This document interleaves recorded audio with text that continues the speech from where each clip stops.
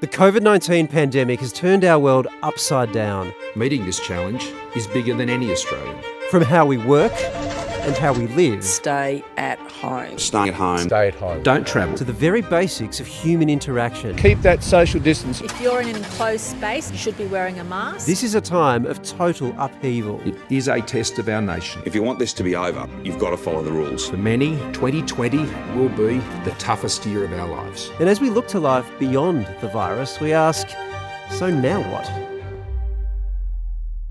Today, work. It's at the centre of our society and often our lives. It's also been at the centre of our experience of the pandemic. When the pandemic hit, almost 1 million Australians lost their jobs. The closure of many non-essential businesses in Australia, like pubs and cinemas, led to an estimated 1 million people losing their jobs overnight.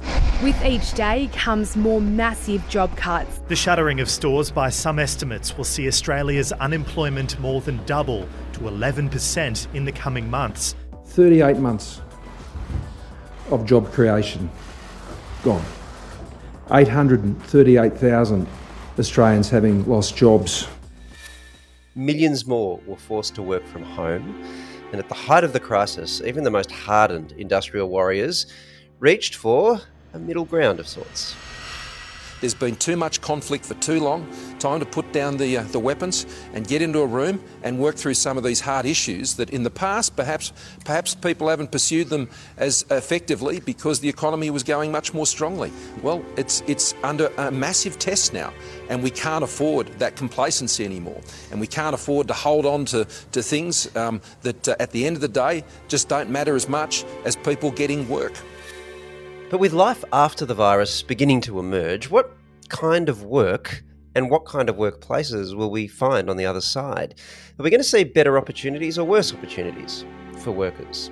Will there be more work, or will millions of Australians still struggle to get the hours that they want? Will they reduce them voluntarily? Will wages, which have been stagnant in many countries, including Australia, for years, finally start rising? Or is wage growth officially dead? These are very big questions. There are lots of them. I will need considerable expertise, so it's a good thing that I have it at my disposal today. Dr. Jim Stanford is an economist who heads up the Australia Institute's Centre for Future Work. And Dom Price is tech giant Atlassian's resident work futurist. If they can't sort it out, no one can. Gentlemen, thank you very much for joining me today. I'm going to need your help. Thanks, Waleed. Thanks for having us. Not at all. Let's start with probably the second most discussed thing in the pandemic, and that has been working from home. Sydney CBD has become a virtual ghost town with so many working from home. If you can work from home, work from home. And we still encourage people to work from home wherever possible. There are some people who can work from home and for whom this period of time has been less of an inconvenience to them than it has to many others. I can see the argument for working from home being something that happens a lot more, and I can see the argument for it being something that we abandon or businesses abandon at the first available opportunity. I might start with you, Dom. How do you see this playing out? Yeah, I think the combination of those two, Waleed, I think we've got to be honest, we've not really worked from home in its true sense, right? We got forced to work from home. And for many people, especially those in Victoria or other parts of Australia where we had other restrictions, if you've got your kids at home and you're trying to educate, you're probably not being a great work from homer, right? And I think we just need to be honest that the constraints of this time have been a little bit funky. But I think what it's opened up is a huge opportunity for people to access flexibility, not just in the way they work, but for employers as well, to think about how we hire from a more diverse talent pool. That there's so many people excluded from work right now because of 9 to 5, Monday to Friday, and the construct of having to physically be in an office. And if we can tap into those people, it benefits those people, it benefits the company, and it benefits the economy. So I think what we'll see is a hybrid solution where it's kind of build your own adventure. And I think that the difficulty there is a lot of senior leaders are looking for the singular answer. Is it work from home? Is it work from office? Or what's the mix? What day can people work from home on? Whereas I think what we want to do is tap into people's flexibility and give them the chance to do the best work of their lives. It strikes me, Jim, though, that it might not seem like this to a lot of people, especially in places like Melbourne, where it's been a very long year.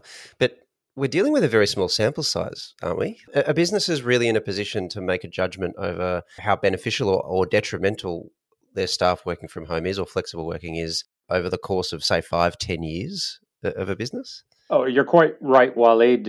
It may have felt like a decade, but it was just a few months.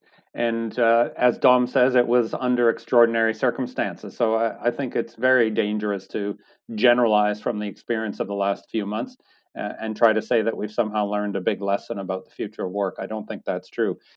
We're lucky that many of us have been able to work from home.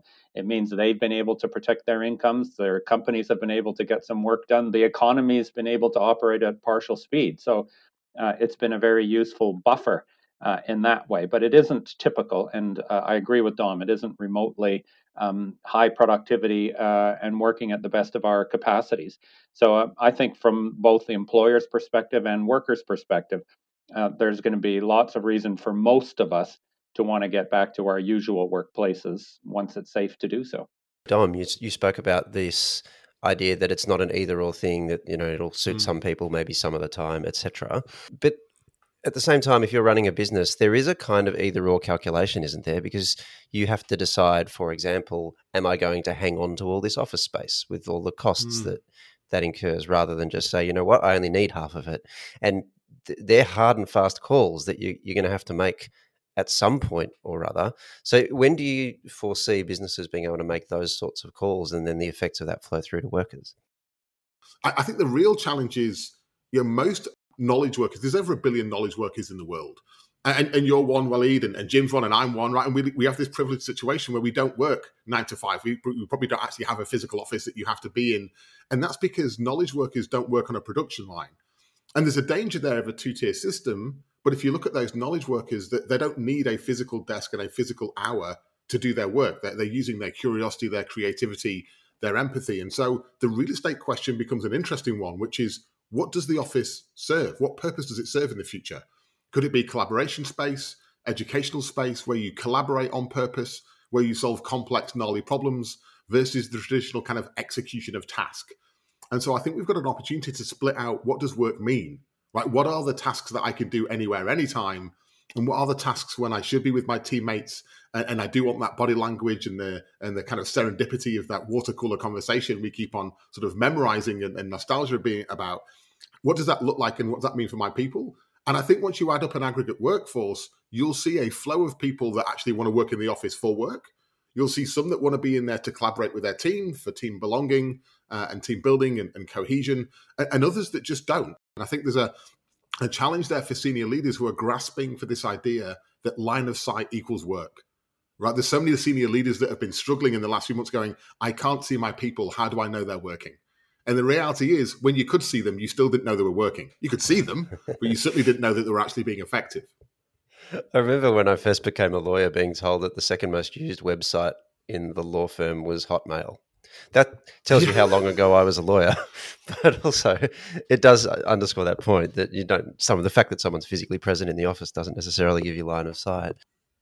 But Jim, do you think that there'll be, as a result of this experience, more or less a compulsion on employers to make work from home an option? Like, will employers become pariahs if they say, sorry, we don't do that and we expect you to be in here? I think it's very important not to generalize across the whole workforce this supposed dilemma about working from home. As Dom indicated, the reality is most people can't work from home. The majority of people in Australia's labour market don't work in an office. They have to work at a factory or a mine or a shopping centre or a cafe or a restaurant or some other facility that they have to be at. So that's one thing to keep in mind. Another thing to keep in mind is that the majority of people who do work in offices are not doing that sort of very creative, free-flowing, independent, self-governed work that Dom was hinting about, in terms of creativity and collaboration and so on. The majority of people who work in offices are told what to do by employers who are trying to maximize the productivity and profitability of the work that's going on. So for some of us, and again, the three of us are lucky in that regard, we do have more self-determination and freedom in what we do. So there it might be a choice. But for the reality is, for most workers, it isn't a choice. For most workers, ultimately, they are going to have to go back to work. And in some ways, I think they're going to be glad to, because there are obviously conveniences of working from home, saving the commuting, wearing your pajamas, watching Netflix at lunch, etc. But there's drawbacks as well, especially trying to juggle the demands of your paid job with your caring responsibilities around the house.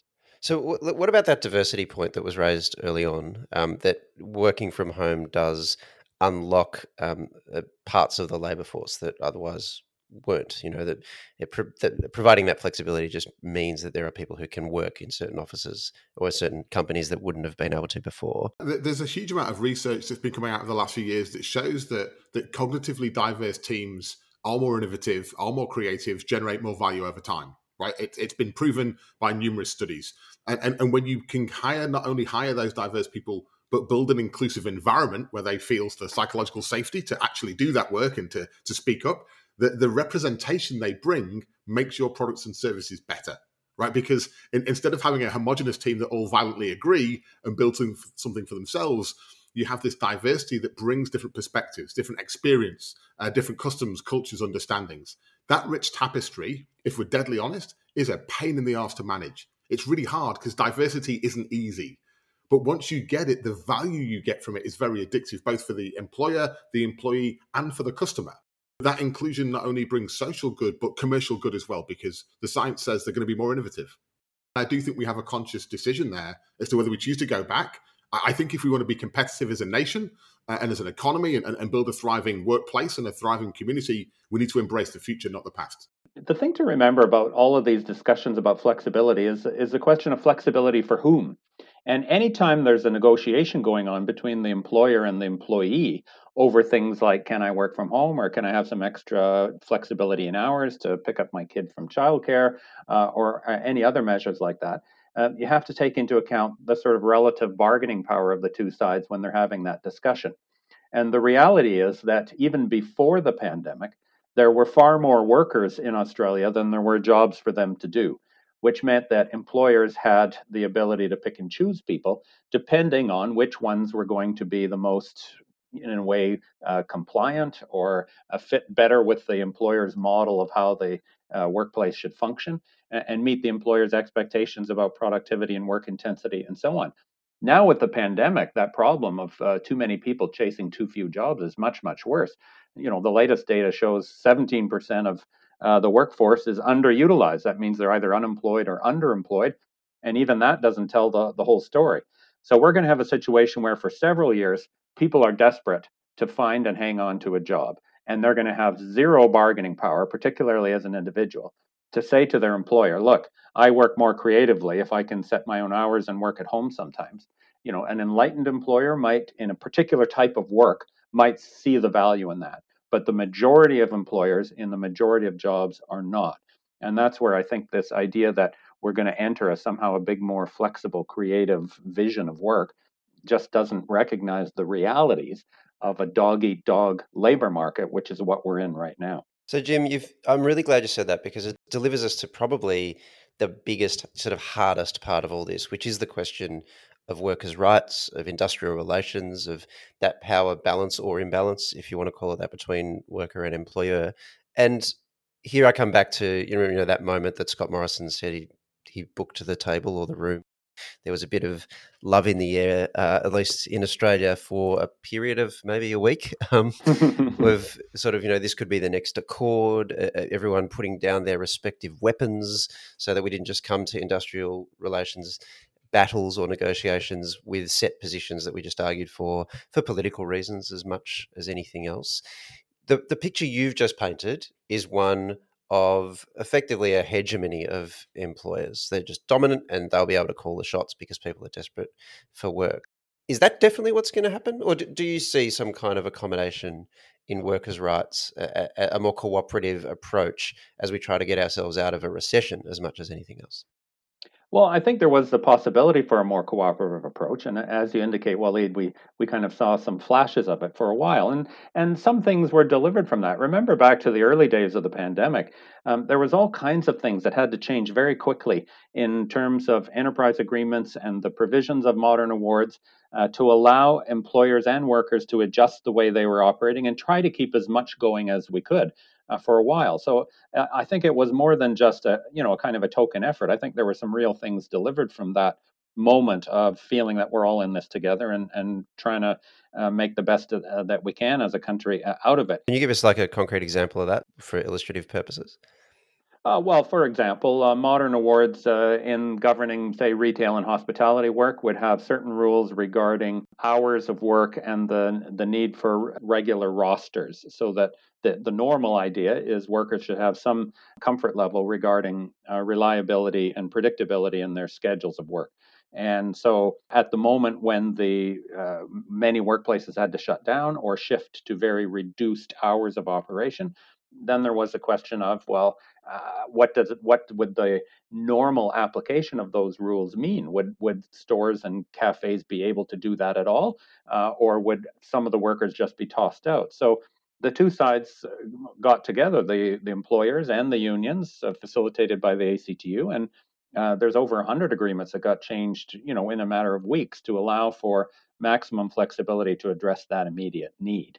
Now, as the economy reopens, I think we're back to considering bigger pictures about things like casual work and how much employers can use casual work, wage determination, and what we can do to try to get wages going again, some of the kind of regular industrial rights around collective bargaining, and that kind of thing. And as soon as we got to those bigger, longer lasting issues, that spirit of cooperation to get us through a crisis kind of disappeared. And I think that employers in particular hardened their approach to those. I was involved in some of those discussions as an outside expert and listened to some of the dialogue.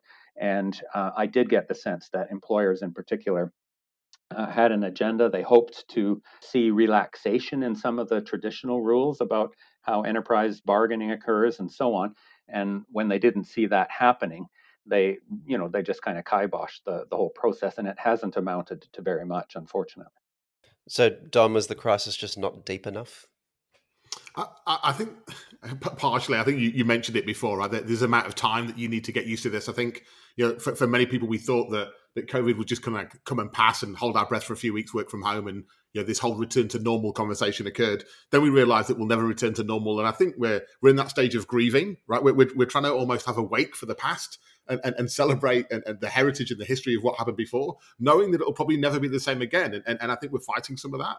I think there's a few realities that we need to face, right? Look at Amazon did this a year or so ago. They set aside $1 billion to retrain employees that they were going to displace, right? And on our own home shores, Woolworths recently announced that they're going to automate huge amounts of their supply chain and factory and displace jobs. So the jobs that Jim talks about, I agree they exist right now. But if we do have an eye on the future and we think about kids going to education and having a sustainable, scalable Australia where we all get to thrive, we have to realize that we've had some experiments in the last 6 months that did work. Right? We've seen companies that did pivot and change their entire business model and come out thriving. And we've seen people do the same thing. And I think one of the things that happened under that burning platform of change was we did come together and we did change some stuff. The problem is when that burning platform goes, we want to default back to normal.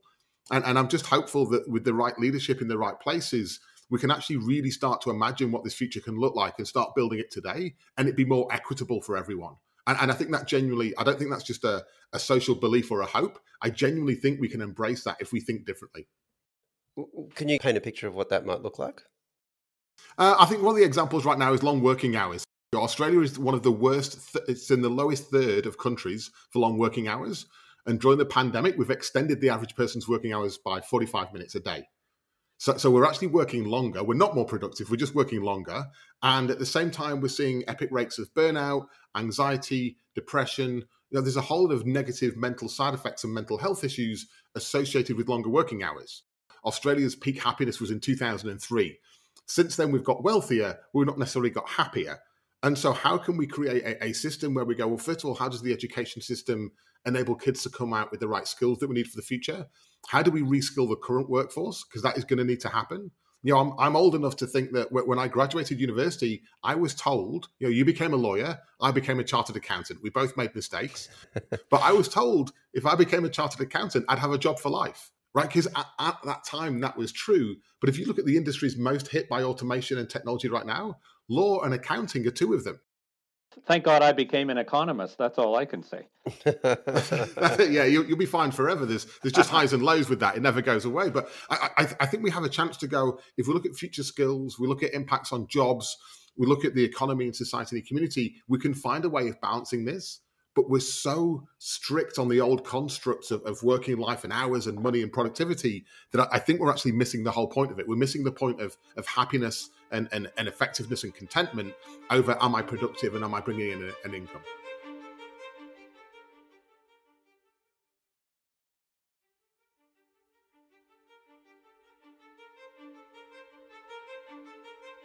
One area that I think the pandemic has really thrown into sharp relief, where the problem doesn't seem to be about, workers having more hours demanded from them, but really it being on them to have to maximize their hours in order to survive, is that sort of hyper casualized work, the gig economy, very insecure forms of work, which has played a massive role in the pandemic, right? I mean, as much as we might want to get angry at someone who lied about working in a pizza shop or whatever, the underlying story, it seems to me, that's come up again and again and again is people who don't have secure work and need the money, who turn up to work when sick, and then as a result of that trigger a cluster, if not a wave.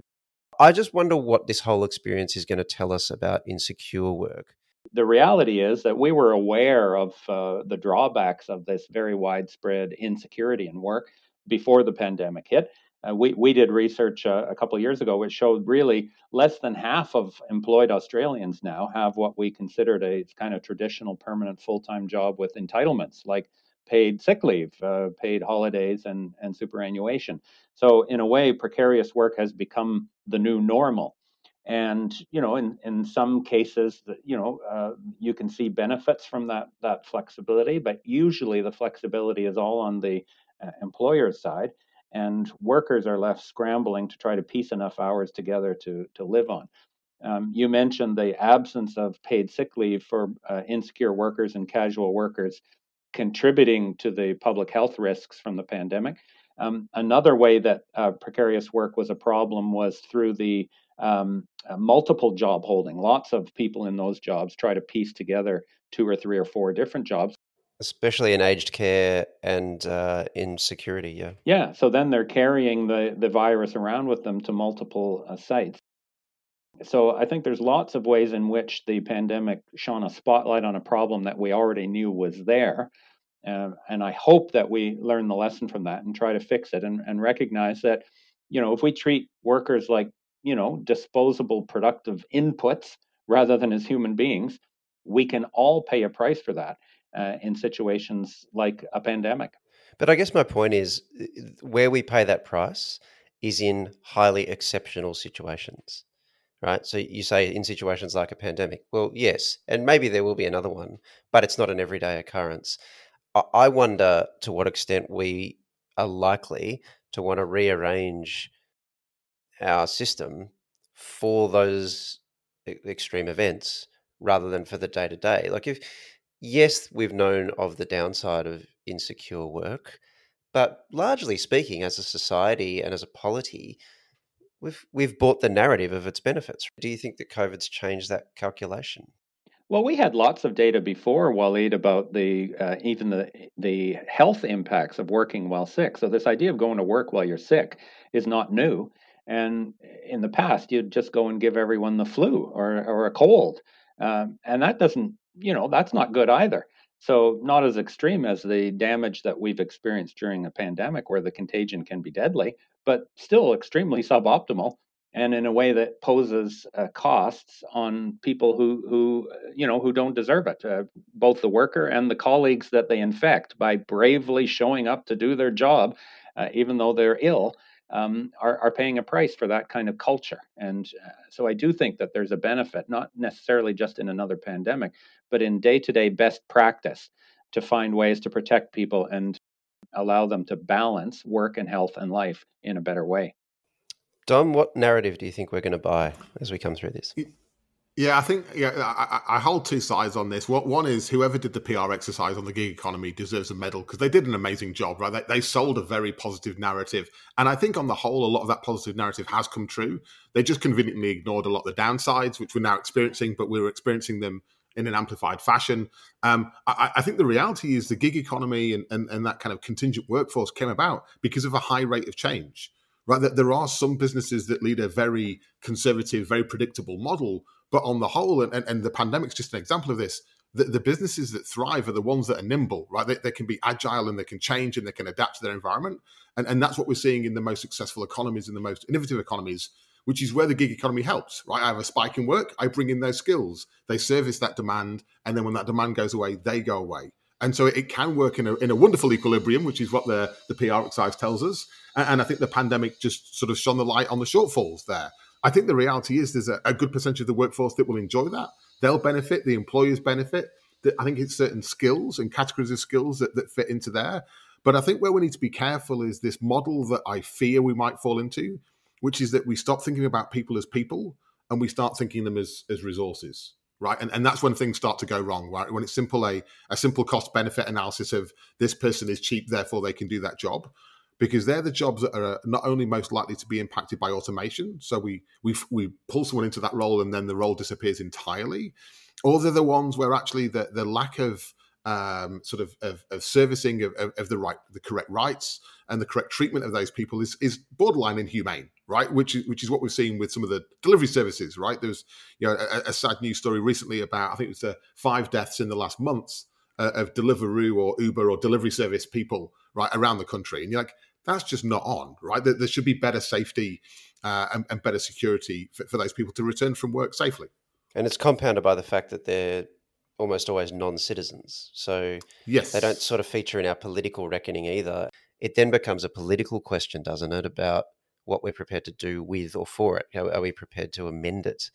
Do either of you see any political will, any kind of political momentum or fashion that might lead us towards any kind of, enhancement of workers' rights within that sort of area to make it a little bit more secure? I think there's always been like a secondary economy in virtually every single country I've ever visited around the world, where it's like, here's the ones doing it officially and here's the ones doing it on the so-called sort of alternative market, let's call it. And so it's whether you want to try and legalize that and put some structure around it.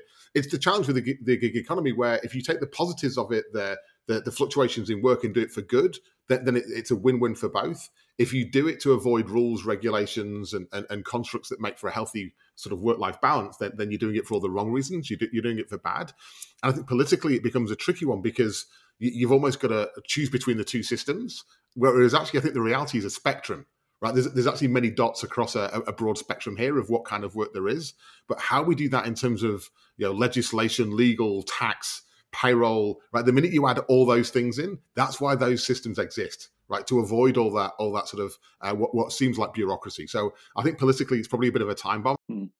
Well, it's not a coincidence that the workers who are most vulnerable to these practices are indeed, as you said, Waleed, people who are in a way deprived of access to the normal protections and benefits that come with the labor market. And so there's a correlation between the existence of a desperate group of workers who are trying to find any way to survive, and then the ability of companies like Uber to attract people to jobs that don't offer regular hours, don't offer normal safety protections, don't offer normal entitlements like sick pay and superannuation. Uber wouldn't exist if there wasn't a desperate underclass of workers who have to do that sort of work in order to survive.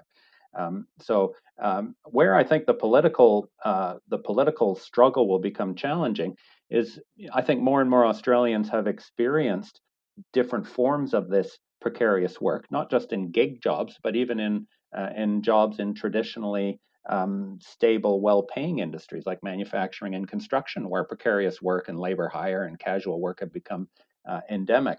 So more and more Australians are experiencing that and realizing that they too could be placed into a situation where they didn't have the normal entitlements and protections. It's not just a problem for international students to worry about. But then that gets traded off against some of the kind of consumer benefits. People like the fact that it's really cheap to take an Uber compared to taking a taxi. And they like the fact that you can get someone to get on their bike in the middle of the night and ride up a dangerous road to bring you your fast food for a very nominal fee.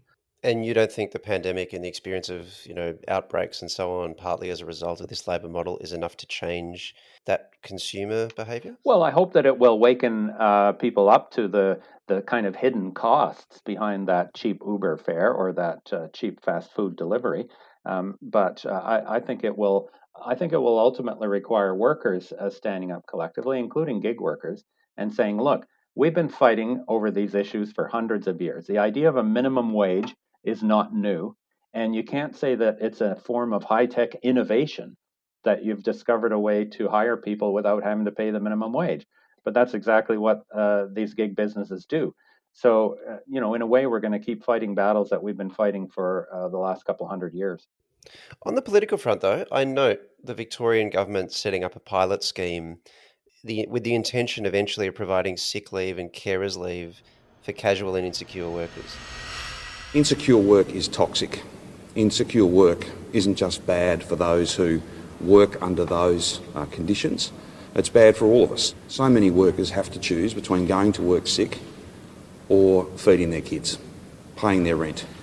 That says something's happening politically, though, doesn't it? I mean, I wonder, Dom, whether or not you think there's significance in that moment, or this is like a news story we'll look back on in 10 years and go, oh, wasn't that funny? Yeah, that was nice.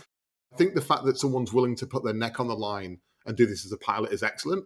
Hopefully we give it a good red hot go and we actually get to learn lessons from it, because most pilots don't work, right? They don't work as we expect them. It should be an experiment where we learn some things, we do more of them, and we learn some things that we shouldn't do. And hopefully that's something that we do with this one, because I think it's something that will need to be solved. And not just for Australia, but globally. You look at, I think in the US, the largest employer by role is driver. So Uber driver, truck driver, any form of driver, taxi driver is the biggest employer by role. And yet the biggest technology companies in the world are spending billions of dollars on autonomous vehicles, right? You don't need to be a rocket scientist to see that those two lines collide at some point. So I think politically doing this now is great, because if we don't do it now, we'll be forced to do it later. And I think it'll be a lot harder to cure rather than... We should notice, though, or note the deeply unrepresentative nature of Victoria in this regard. It's experienced a COVID wave like no other place in Australia, and so is perhaps more enlivened to this sort of thing. So Jim, do you think Victoria is just so aberrant that even if it were to succeed in Victoria, this just couldn't spread any further?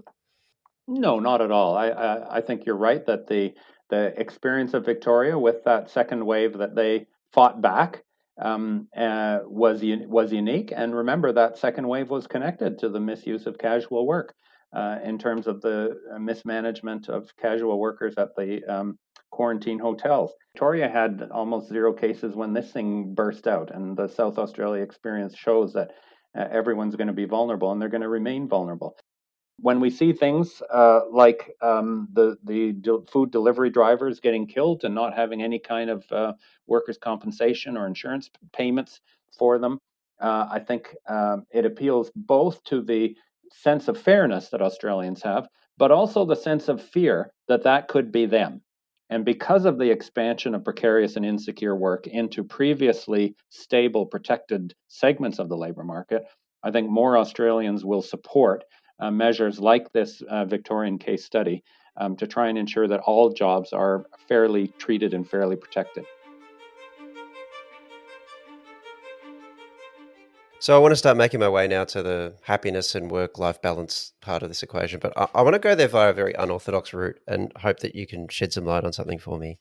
I'm hearing, and I've heard this now too many times for it to be just isolated stories. This has to be a trend. From people I know who run particularly hospitality businesses, that they cannot hire anybody at the moment. So they've got vacancies, they're putting jobs out there, no one wants them. They're just not applying. Now, when you talk to these people who they say they run a cafe or a restaurant, right? You talk to these people, they say the problem is with JobKeeper because you've got a whole lot of people who might be applying for these jobs who are currently on JobKeeper who just don't want to take these jobs now because they're not going to get any more money as a result. And so there's a disincentive for them to work. I've heard one or two alternative theories around it as well. I mean, I guess I'll leave it for you to fill in what you think is happening there. But it says something is not quite aligned in the attitudes to work that exist within our community, particularly among the workforce. So, Dom, I'll let you have a go at that first. What's going on? Yeah, I must admit, I've seen some of the same data points and I found it very confusing, either the hospitality industry or even recently in the fruit picking industry. And I know that was one traditionally filled by sort of backpackers and visitors, so maybe some of that contingent workforce was willing to work for less. But it does seem at odds with the fact that we've got a large percentage of the community allegedly looking for work and desperate for work, and a large supply side of people going, well, I have work, but are you willing to do it? And I don't think it's skills that the gap. And I think some of it could be attitude. Some of it could also be the fact that we've had quite a strange mix, right, of the types of people that did those types of roles are the ones probably most impacted by us closing our borders, right? So if you take the backpackers and that sort of international workforce that were willing to travel around Australia a bit carefree, as long as I get enough for a drink and sit around the campfire, and it's all about the experience, versus someone who's got a home, a partner and children or a different lifestyle. And so you don't think it's as simple as JobKeeper being a disincentive to work? I think if you look at any system like JobKeeper or minimum wage, it means that any welfare state, if I can not work and get paid X, right, it means that if I take a job, I want X plus, right? So you're always going to inflate things. Well, it's not a coincidence that the complaints that workers have lost the incentive to work and lost the work ethic come from the sectors of the economy that offer the lousiest jobs, the lousiest pay, the lousiest conditions, and the lousiest hours. So that's the hospitality sector, the food picking sector, and other places where employers want people to show up and do what they're told and do it for cheap, and in many cases do it for less than the legal minimum wage. So, these sectors of the labor market have no credibility when they stand up and say that Australians aren't willing to work. What the real problem is the lack of willingness of these employers to improve their offer, to make their jobs attractive. JobKeeper is not rich. You're not living off high society when you're on JobKeeper. You're not even making the equivalent of minimum wage full-time hours.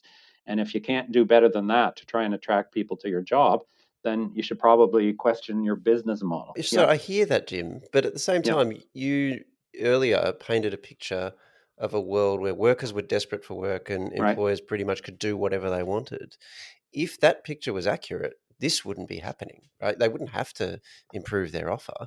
That there would be all these desperate workers coming in to flood all of these job interviews. But that's not happening. So either the picture that you painted before has some complications in it, or it does come back to something like an incentive. Because even if you offer more than JobKeeper, I get that that's X plus, to use Dom's phrasing, but it might not be X plus enough to make the difference between not having to work at all and working quite a bit, right? I don't accept the claim, Wally, that there's large numbers of job vacancies going unfilled.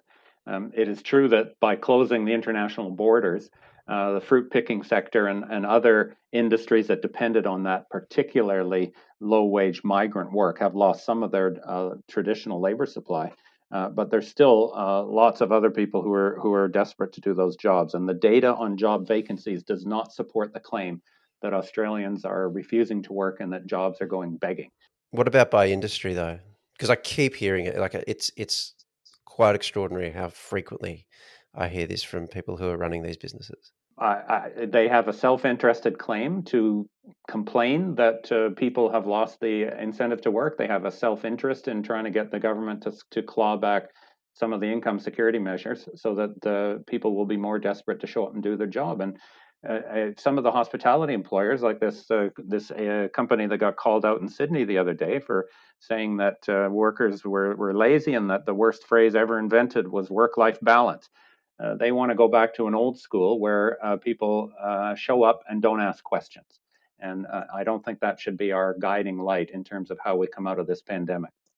All right, let's talk about that work-life balance thing. Because the other explanation I have heard for why these jobs aren't being filled or why people aren't applying in the numbers they used to is that through the pandemic, people have reevaluated what the meaning of work is in their lives. So they may forcibly have had their hours reduced. They've spent more time with the family. They've then realized, oh, actually, I'm missing out on quite a lot when I do 70 hours a week or whatever it is.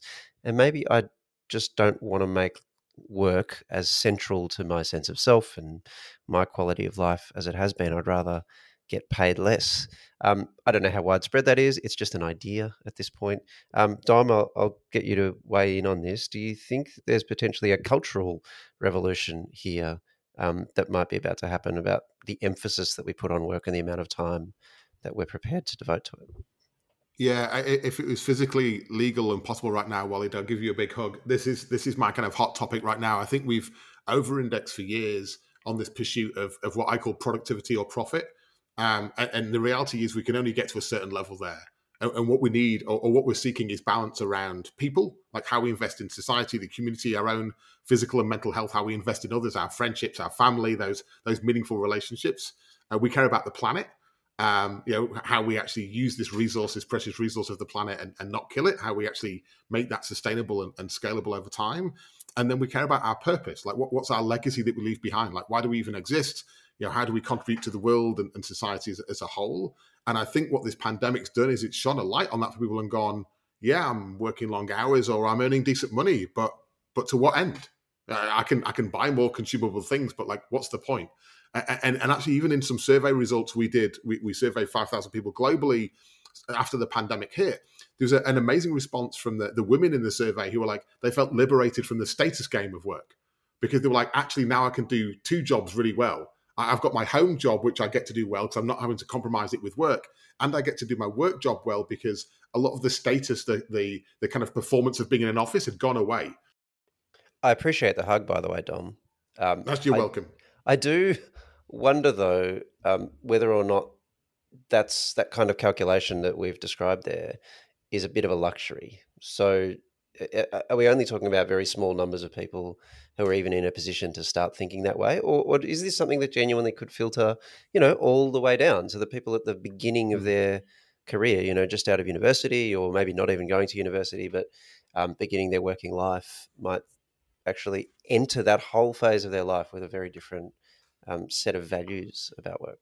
Yeah, I think so. I mean, we released something recently called the Personal Moral Inventory, and the Personal Moral Inventory is intended to help you score yourself on that. And from doing that, what we found is there's a whole lot of people that don't need a huge income to be happy. They're like, these are the things I need in life, right? It's relatively basic standard of living, but actually the happiness they get, the joy they get is from other things which aren't monetary, right? It's not. But we've known that for ages, right? We just don't act on it. Yeah, like that's not. We just don't act on it.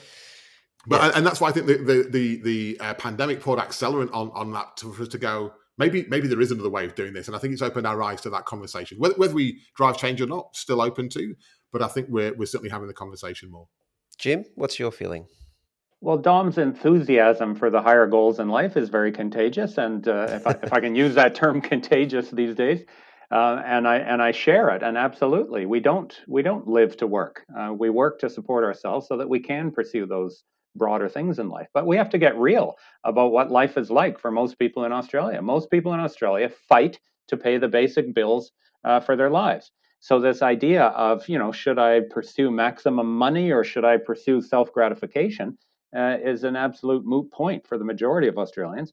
They have to try and find enough work and hope that they get paid enough for that work to cover the basic costs of life. And that's getting harder and harder because wages have been stagnant and hours have been increasingly insecure and precarious. So I'm all for that goal, 100%. But in order for that goal to be achieved, it's going to require more than a revelation on the part of workers that there's more important things in life than work. I think most people understand that.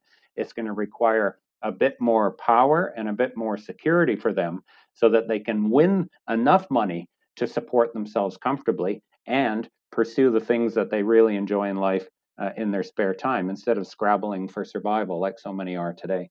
Do either of you foresee the normalization of a 4-day working week, for example, or some other kind of trade-off like that? It's been spoken about, for quite a while as a potential way of minimizing unemployment. So, spreading the work across more people.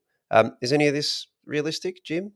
Oh, sure. And there's been proposals from other countries as well. Finland, Japan have had experiments around a shorter working week and seeing some great benefits in terms of happiness and work-life balance. The problem in Australia is that we've got an incredible dichotomy in hours of work. You've got a group of people who work long hours, as Dom was saying, who would probably appreciate 4-day weeks.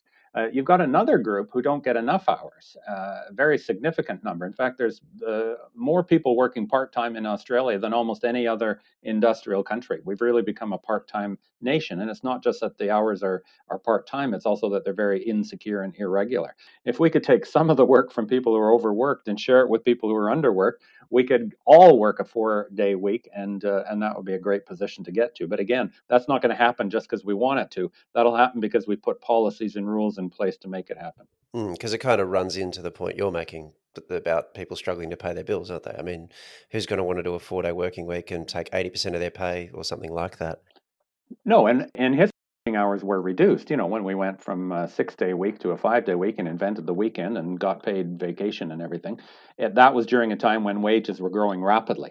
So people could, in a way, reduce their working hours, but not see their material standard of living decline as well. So in that regard, it's going to be difficult to get to lower working hours at a moment when it's hard to negotiate a 2% wage increase, let alone a 5% wage increase. All right. I think it's time for the watching brief. There are a lot of questions that we've left on the table, obviously, but I think really quite well defined a lot of the fault lines in the future of our working lives. What, though, is it that each of you is looking for that might tell a real tale here? Dom, I'll start with you.